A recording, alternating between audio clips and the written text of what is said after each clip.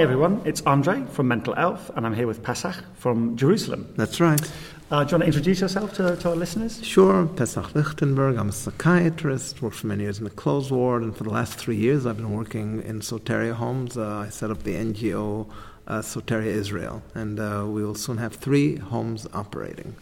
So Soteria, not everyone's going to have heard of that. Yes. What is that?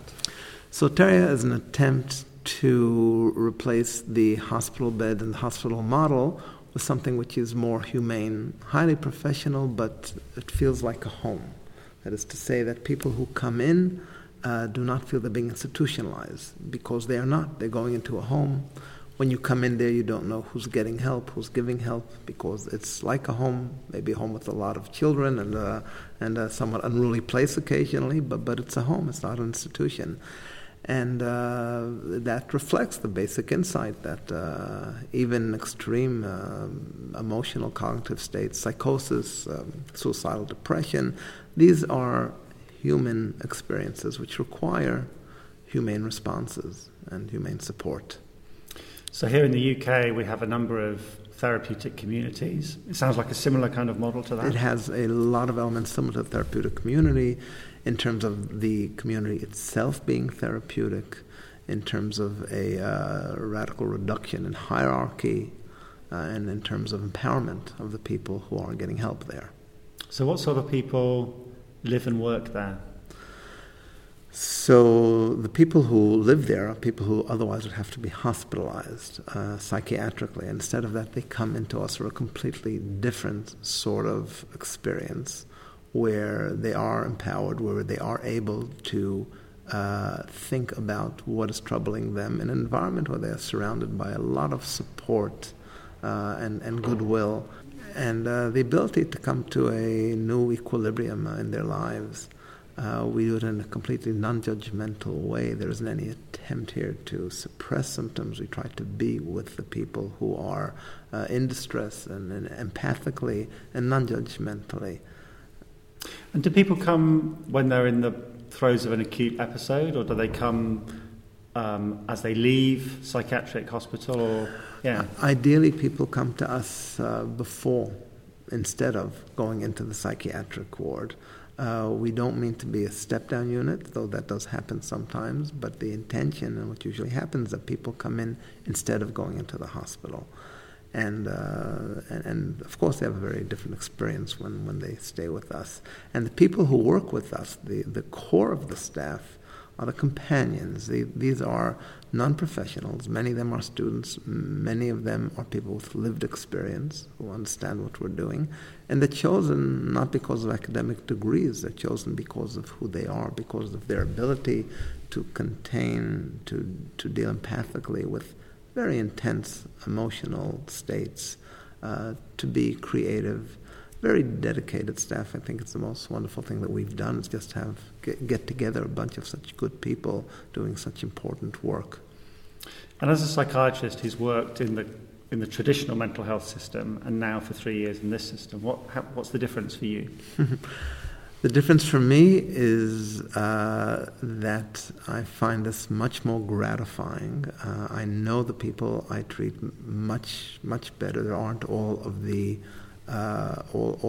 artificial barriers of hierarchy. We're all on a first-name basis and sharing our lives in many ways.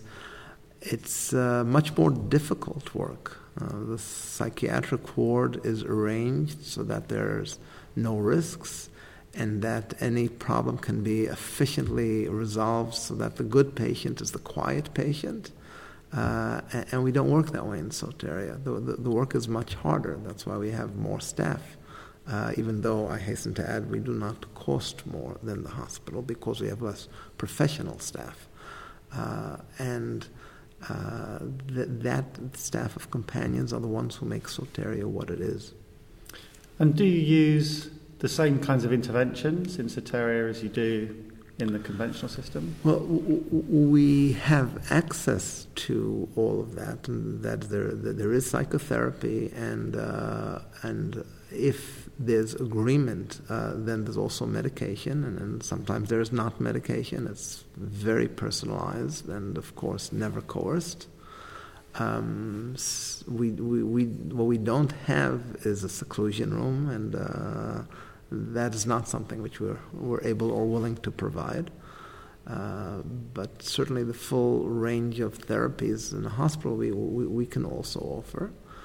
But that's not the main thing that we do. The main thing is the therapeutic community. The main thing is the unstructured, spontaneous incidents of help which we can give. It's when somebody can't sleep at night, and before we offer, or instead of offering any kind of sleeping pill, we just talk with the person. One of the companions will then have a discussion with the person. What's going on? What's difficult?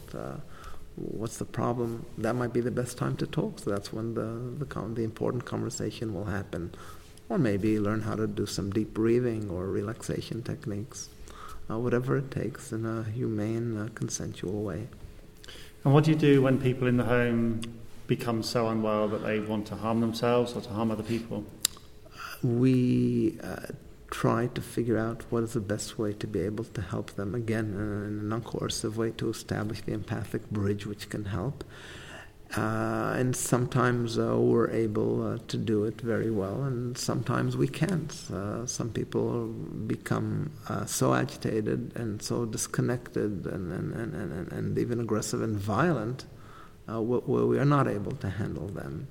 And in those situations, we do have to refer to the hospital. It happens less than 10% of the times, which is what happens in most soterias that have taken note of this.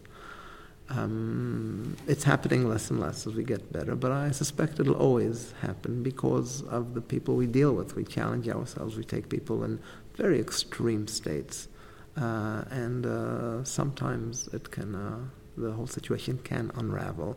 That's one of the risks of what we do. So do you personally feel that there is always a place for compulsory treatment in mental health? Well, first of all, I want to replace psychiatric hospital beds. I don't think that I will be able to replace all of them. I think in terms of replacing half of the acute beds, based on my long experience in the hospital, that we can replace that number of beds. There will be beds which will remain, I anticipate, in order to treat people who are completely disconnected and unable to even make any kind of decision. And I do think there is a need applied much more on a much more limited basis than currently done. But unfortunately, I do think that there will remain a need for coerced hospitalization. But that also can be done in a humane way. And one of the things which we're working to do is that the committees which send people or keep people in coerced hospitalizations are becoming aware of the soteria alternative, something which can be done instead of the hospital. Very often we've seen that people who will go into the hospital only against their will willingly join us. So in all of these ways, I think that we can certainly reduce the prevalence of forced hospitalizations. I don't see how it can be completely abolished unless these people will be sent to the prison system, which is not something that anybody wants.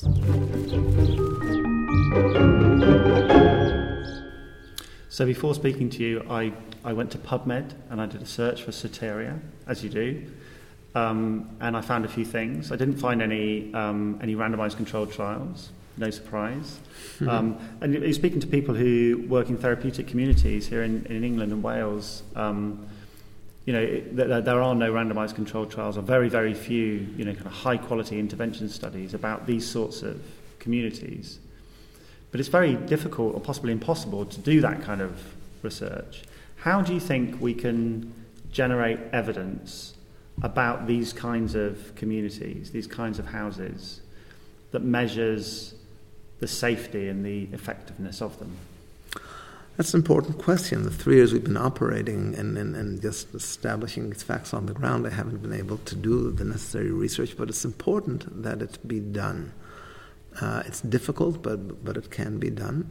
It would require randomizing people to the standard hospital or to us. The question then is what would we be measuring? Now, there have been case control studies done in the early Soteria in the 1970s. It operated Lauren Mosher in California. Luc Ciampi in Switzerland has a Soteria operating 35 years already, and they've done some research also comparing it with being hospitalized. So there is some research, not enough. More needs to be done. And then, so what will we be measuring? Well, the first thing which would interest the policymakers would be to see the economics of it. We are not more expensive than the hospitals, a little bit less on the daily basis. We don't keep people for longer than they stay in the hospital. And I anticipate that we will find that the revolving door phenomenon, that is repeated hospitalizations, we are able to reduce. So that's the first thing which we would want to examine to show that we lead to a savings of costs. Beyond that, what I think is important is to see that what is called sometimes psychosocial rehabilitation, or in plainer words, the ability of a person to return to his life trajectory. These are matters of quality of life, satisfaction with life. This is something which should be examined, and this would require following up not just upon the person's discharge, but also a couple of years down the line, 2 years later, 5 years later. That would be very interesting to see the results, especially if we can do that for first episode, people who have not yet been socialized into the mental patient role in a hospital, and to see what kind of change happens to them if their initial encounters with the Soteria and not with a hospital. That's a research we'd love to get done, and may have something cooking in that direction in Israel right now.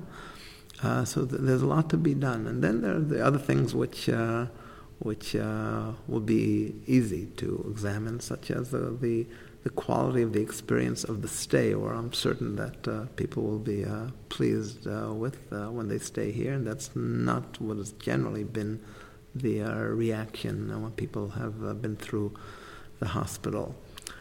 Soteria has never claimed to be more effective than hospitals in reducing symptoms, but as we've heard at the conference here, symptoms is not what's important. What's important is the person's sense of satisfaction, gratification, being a part of society, contributing, being empowered.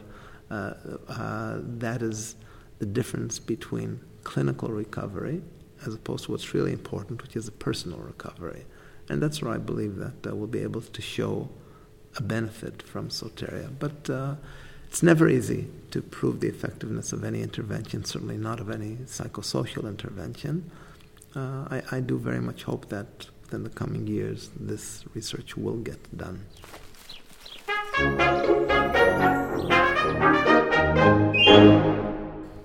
I guess if it's an effective intervention, and it sounds from what you're saying that it is, it feels weird calling it an intervention because it's obviously so much more than that. But in research, it's an intervention. Yeah. Person plus Soteria equals some sort of situation, outcome. Yeah. So it helps people, but presumably if it's an effective intervention, it must also, for some people, be harmful. Do you think? Anything which can help can harm. Where I've sometimes seen problems is because we are a place which allows people to express themselves, and sometimes people have not been able to because it was difficult to do that at home, because perhaps they'd been in a hospital where things might be quickly suppressed symptomatically, or they may be given a lot of medication, and then they come to us and are able to suppress, and they're able to express what's been happening, and then we see situations where there can be a very serious regression in the first couple of weeks. Where suddenly memories of trauma are returning, and the person is sort of falling apart. That in itself doesn't concern us because we're helping with supporting, and we try to help the person get back together in a better state. But it doesn't always work out that well, as it sounds so neat and easy when I say it, but there can be a lot of suffering involved, and it's happened that we've someone in that situation needed to be hospitalized. So that is a situation where there is a potential for side effects from Soteria, and this is part of what we learn how to do, that if someone is regressing, how to keep it under control so that it doesn't get out of hand. Yes, it's challenging work. It's really interesting hearing you talk about it and hearing colleagues in the UK talking about that work in therapeutic communities. I can see why you're so passionate about it. So yeah, thanks very much for sharing with us. Thank you.